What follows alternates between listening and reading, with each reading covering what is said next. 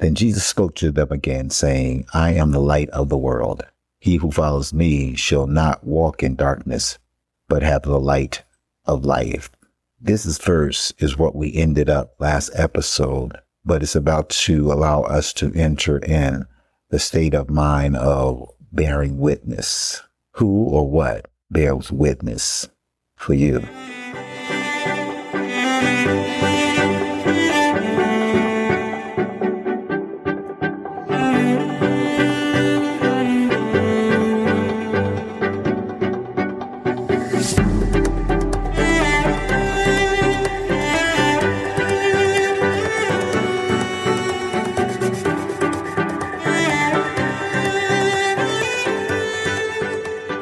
Welcome to It Was Found in My Heart. My name is Gary. And I'm Veronica. And we are here to represent our Lord and Savior Jesus Christ, ultimately to point people to Him. And we don't know it all, but we know the one who does. And so our goal is to get people to read the Word for yourself, seek God for yourself, pray and say, Lord, open up my eyes and increase my knowledge of who you are, so that you can be acquainted with the God that created all things and loves you beyond anything that you can ever imagine. You are known, you are loved, and you are valued. And if you don't get anything from what we have to say, please walk away from that truth. That's how God sees you and knows you and loves you and values you. Do you have anything to add? I would just say to really get to know the Holy Spirit of God, because He is the Spirit of truth.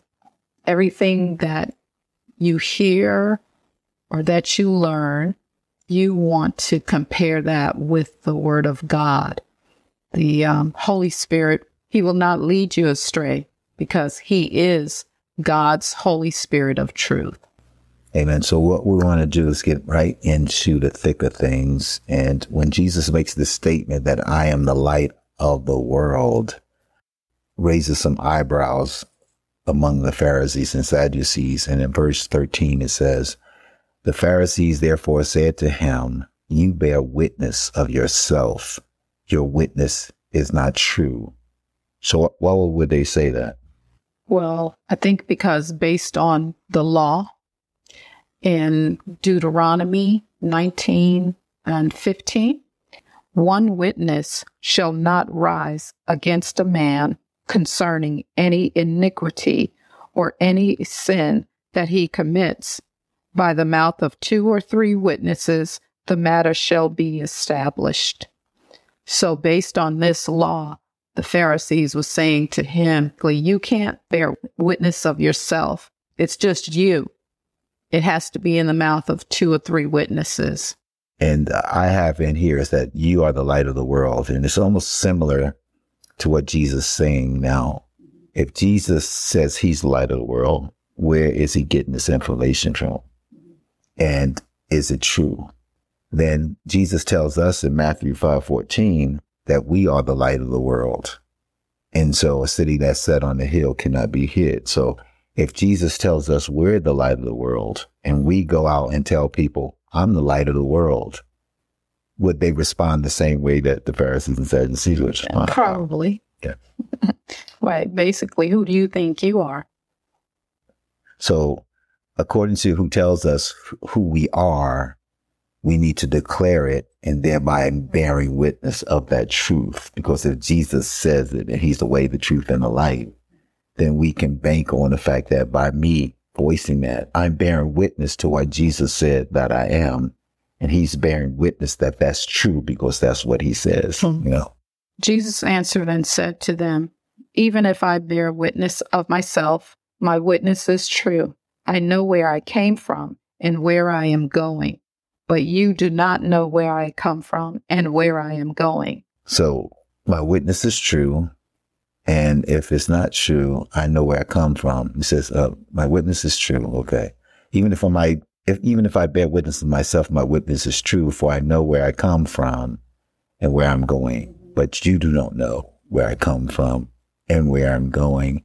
And when I read that, it just reminded me of what was going on in the born again believer thing. Jesus says in chapter 3, he says, we know where we come from and where we go, but the world don't know. We have people that know us in the flesh, in the physical, but after our conversion in Christ Jesus, we are new creations. Old things have passed away. Behold, our destiny is different. All right, where we're heading at is different. They see us from the flesh level, but God has ordained us to walk in something totally different. Right? Yeah, that stood out to me too. He knows where he came from and where he is going. He knows he came from truth, because God is truth, and he knows where he's going. He's going back. He came from the Father, and he's going back to the Father. Therefore, he can bear witness of himself because he came from truth. In the spirit, we can actually say, I know where I come from, and I know where I'm going. Because through Christ Jesus, after the conversion, we know that where we're heading after all this is done, right? Exactly. It kind of goes along with John 3:8 when Jesus says, the wind blows where it lists, and thou hearest the sound thereof, but can't tell where it comes from and where it's going. And so is everyone that is born of the Spirit. You know, that just kind of confirms that. Amen. Verse 15, you judge according to the flesh. I judge no one. And yet, if I do judge, my judgment is true. For I am not alone, but I am with the Father who sent me. And that's verse 15 and 16. And so 15 says, you judge according to the flesh. I judge no one. Mm-hmm. What do you think about that statement? Well, the Pharisees, they're looking from the natural sense. We judge based on what we see with our eyes. We know in part, so we can only judge in part. But Jesus knows fully, so he can judge righteously. If he does judge, his judgment is right, it's correct, it's righteous. But when we do it, we're judging according to our flesh, according to our standard. But Jesus judges from the Father's standard. Amen. We can see in some ways when people read and Jesus says one thing, mm-hmm. It's almost like he's contradicting something he said previously or later. Mm-hmm. And people are like saying, see, there's a contradiction in it. But we have to remember that when Jesus comes on the scene, he's the Son of God, Son of Man. And so when he says something, you have to really find out, is he talking about from a flesh level or is he talking about it from the spirit level? You know, and both are going to be powerful statements that he makes. Are we going to be examining it from a carnal or a worldly perspective of, see, that's wrong. So quick we can go and say it's wrong and discount it almost as if we want to make it wrong so that we don't have to follow truth. But Jesus knows exactly what he's saying. He knows why he's saying it. And there is going to be one side of born again where Nicodemus says, how can I enter back in the womb? No, that's not what Jesus was saying. He was looking at it from a spiritual perspective. So when we read, we need to look at it from that perspective. Jesus is speaking from a natural perspective and he's speaking from a spiritual perspective. And we need the Holy Spirit to teach us what is truth. He cannot lie. He's going to tell us what is truth. If we are truly seeking for truth, the Holy Spirit in us, if we have him in us, the Holy Spirit in us will lead us and guide us into all truth. It is also written in your law that the testimony of two men is true. Go along with what you opened up with Deuteronomy 19:15, right? Exactly. I am one who bears witness of myself, and the Father who sent me bears witness of me. He who ever bears witness of you is important. Okay, my wife would say, oh, that's my husband and he's this. But bearing witness of ourselves isn't confirmed. It doesn't necessarily confirm that it's altogether true. Your perception of me is based on what your exposure has been of me. But that doesn't mean that your perspective is altogether true. It's just true based on what you know of me. It's almost like the mentality of, okay, I can do this, I can do this, I can do this. But just because somebody's verifying who I am in the flesh, a man or whatever, doesn't mean that it's altogether true, because there's things that might be corrupt about them, or we're in agreement of a thought pattern that we say is correct. We see that in slavery, we see that in economics, we see that in science. We see, just because two people come together and say, yeah, that's right, doesn't necessarily mean that it is right. Jesus is getting us to a place of bearing witness. And it's like, who or what is bearing witness of you? And do they agree? And the final thing is the deciding factor, the deciding standard is the word of God, God's truth. That is the deciding factor. If what we say bears witness of us, there's going to be other things involved with making that true or not. Yeah. And we actually can see that in John, the 5th chapter. 31, right? Yeah. 5:31, okay. 5:31. Well, 5:31 says, if I bear witness of myself, my witness is not true. There is another who bears witness of me, and I know that the witness which he witnesses of me is true. You have sent to John, and he has borne witness to the truth.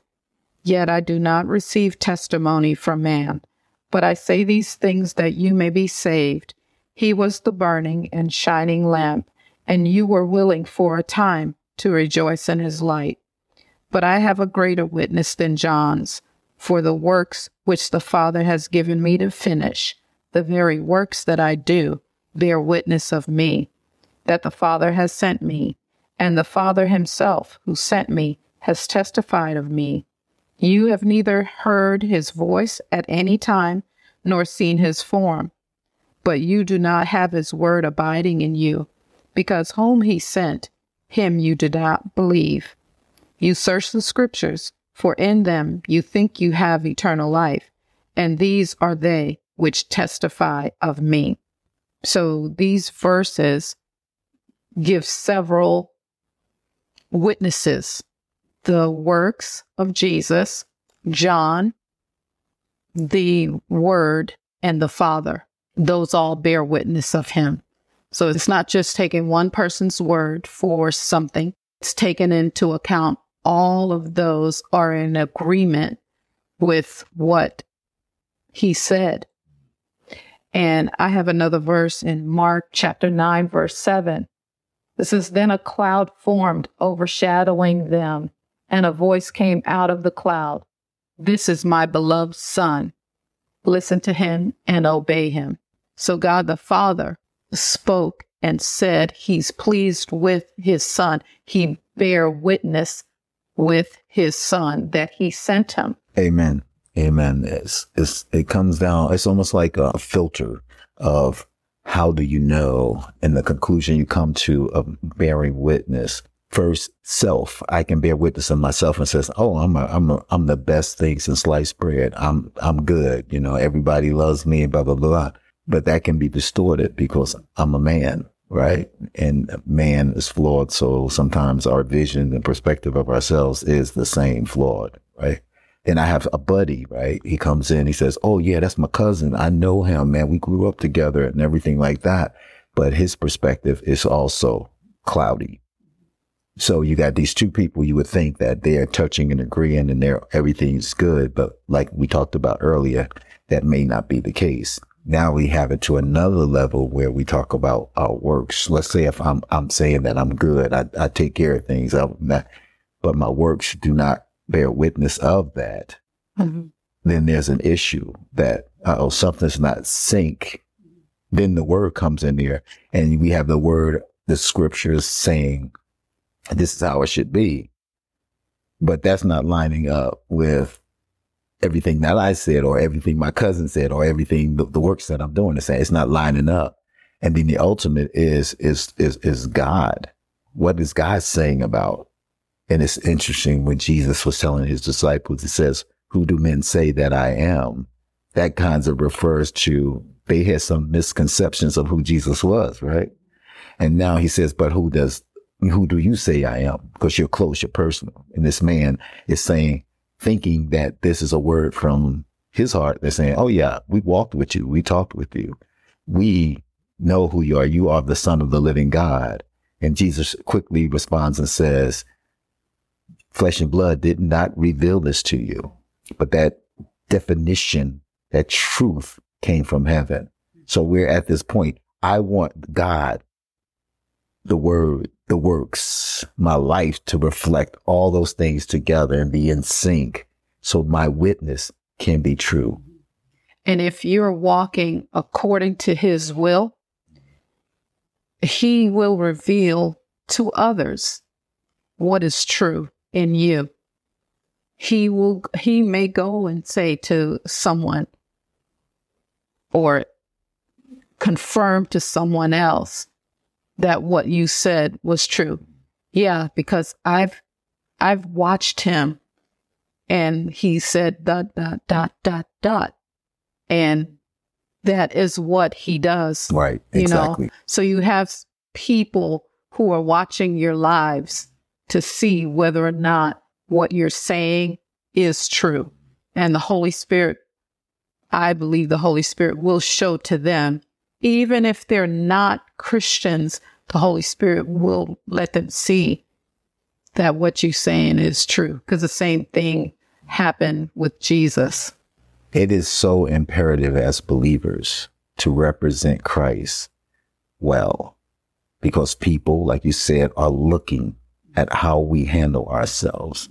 And it was just like in Acts when the religious leaders were looking at Peter and John and saying, these people, these men have been with Jesus, because they're unlearned.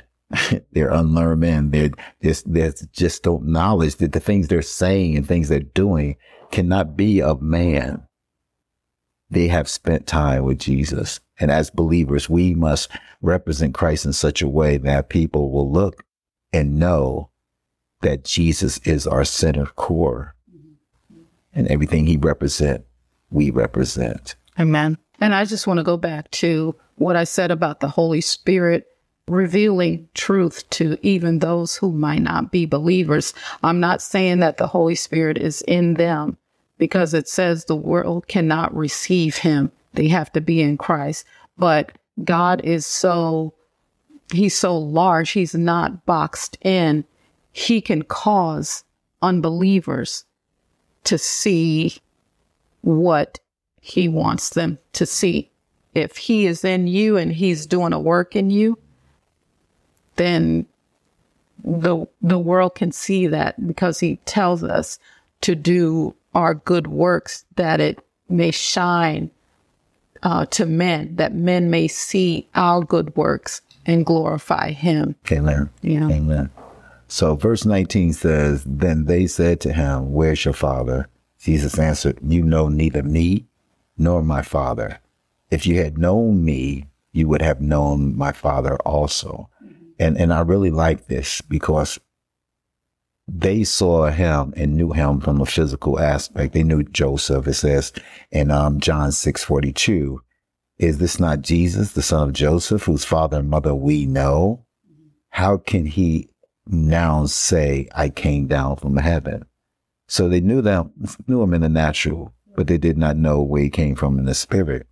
We as believers come across people that say, oh, I know you back in the day. We did this, but you knew me in the flesh like that. But in the spirit, let's represent Christ well, as I said earlier.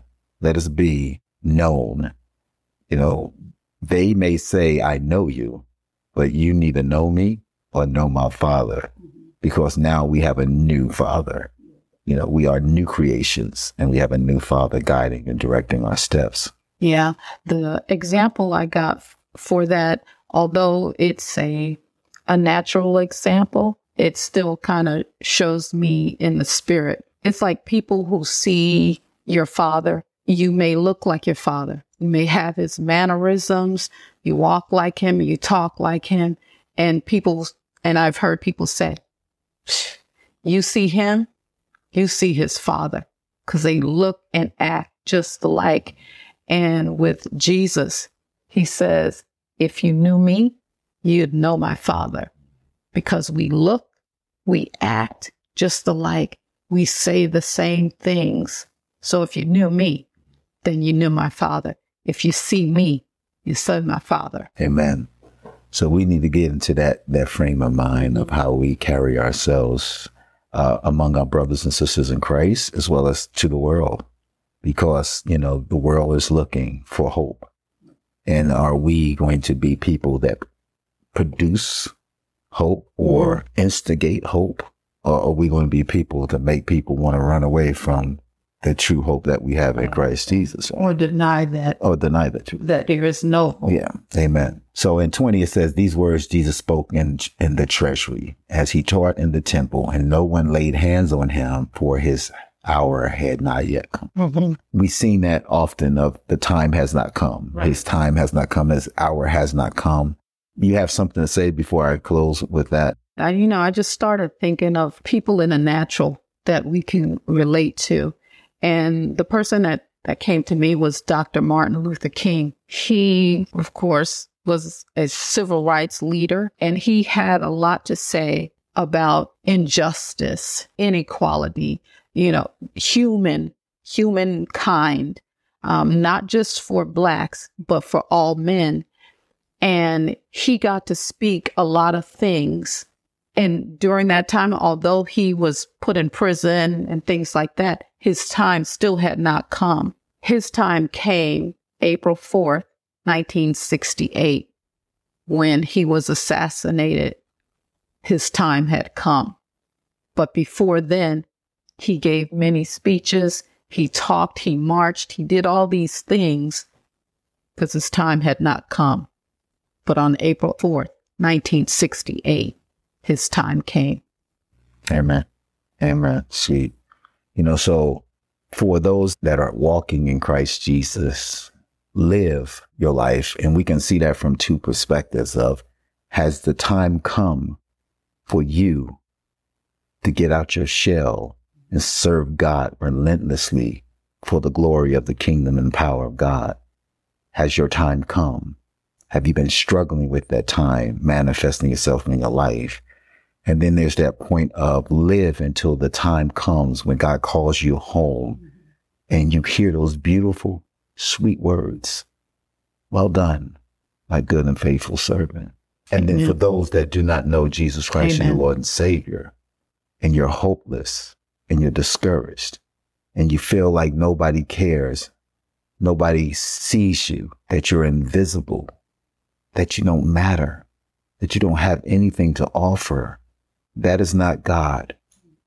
That is the lies of the enemy. Don't let that bear witness of you. Let the words that God speaks over you, that he desires to be reconciled back to you, not imputing your sins, not writing down and taking inventory of your sins, but he loves you unconditionally. And all he cries out for you is to receive the gift he gave through Christ Jesus on the cross. So has your time come? Accept Jesus Christ as your Lord and Savior and receive a rejuvenated hope within your being. Receive that peace that passes all understanding. Let him comfort your heart and mind through Christ Jesus. Is your time come? Take advantage of it. Take your advantage of it. Thank you. In the name of Jesus. Amen. Be blessed in Christ's name. Amen.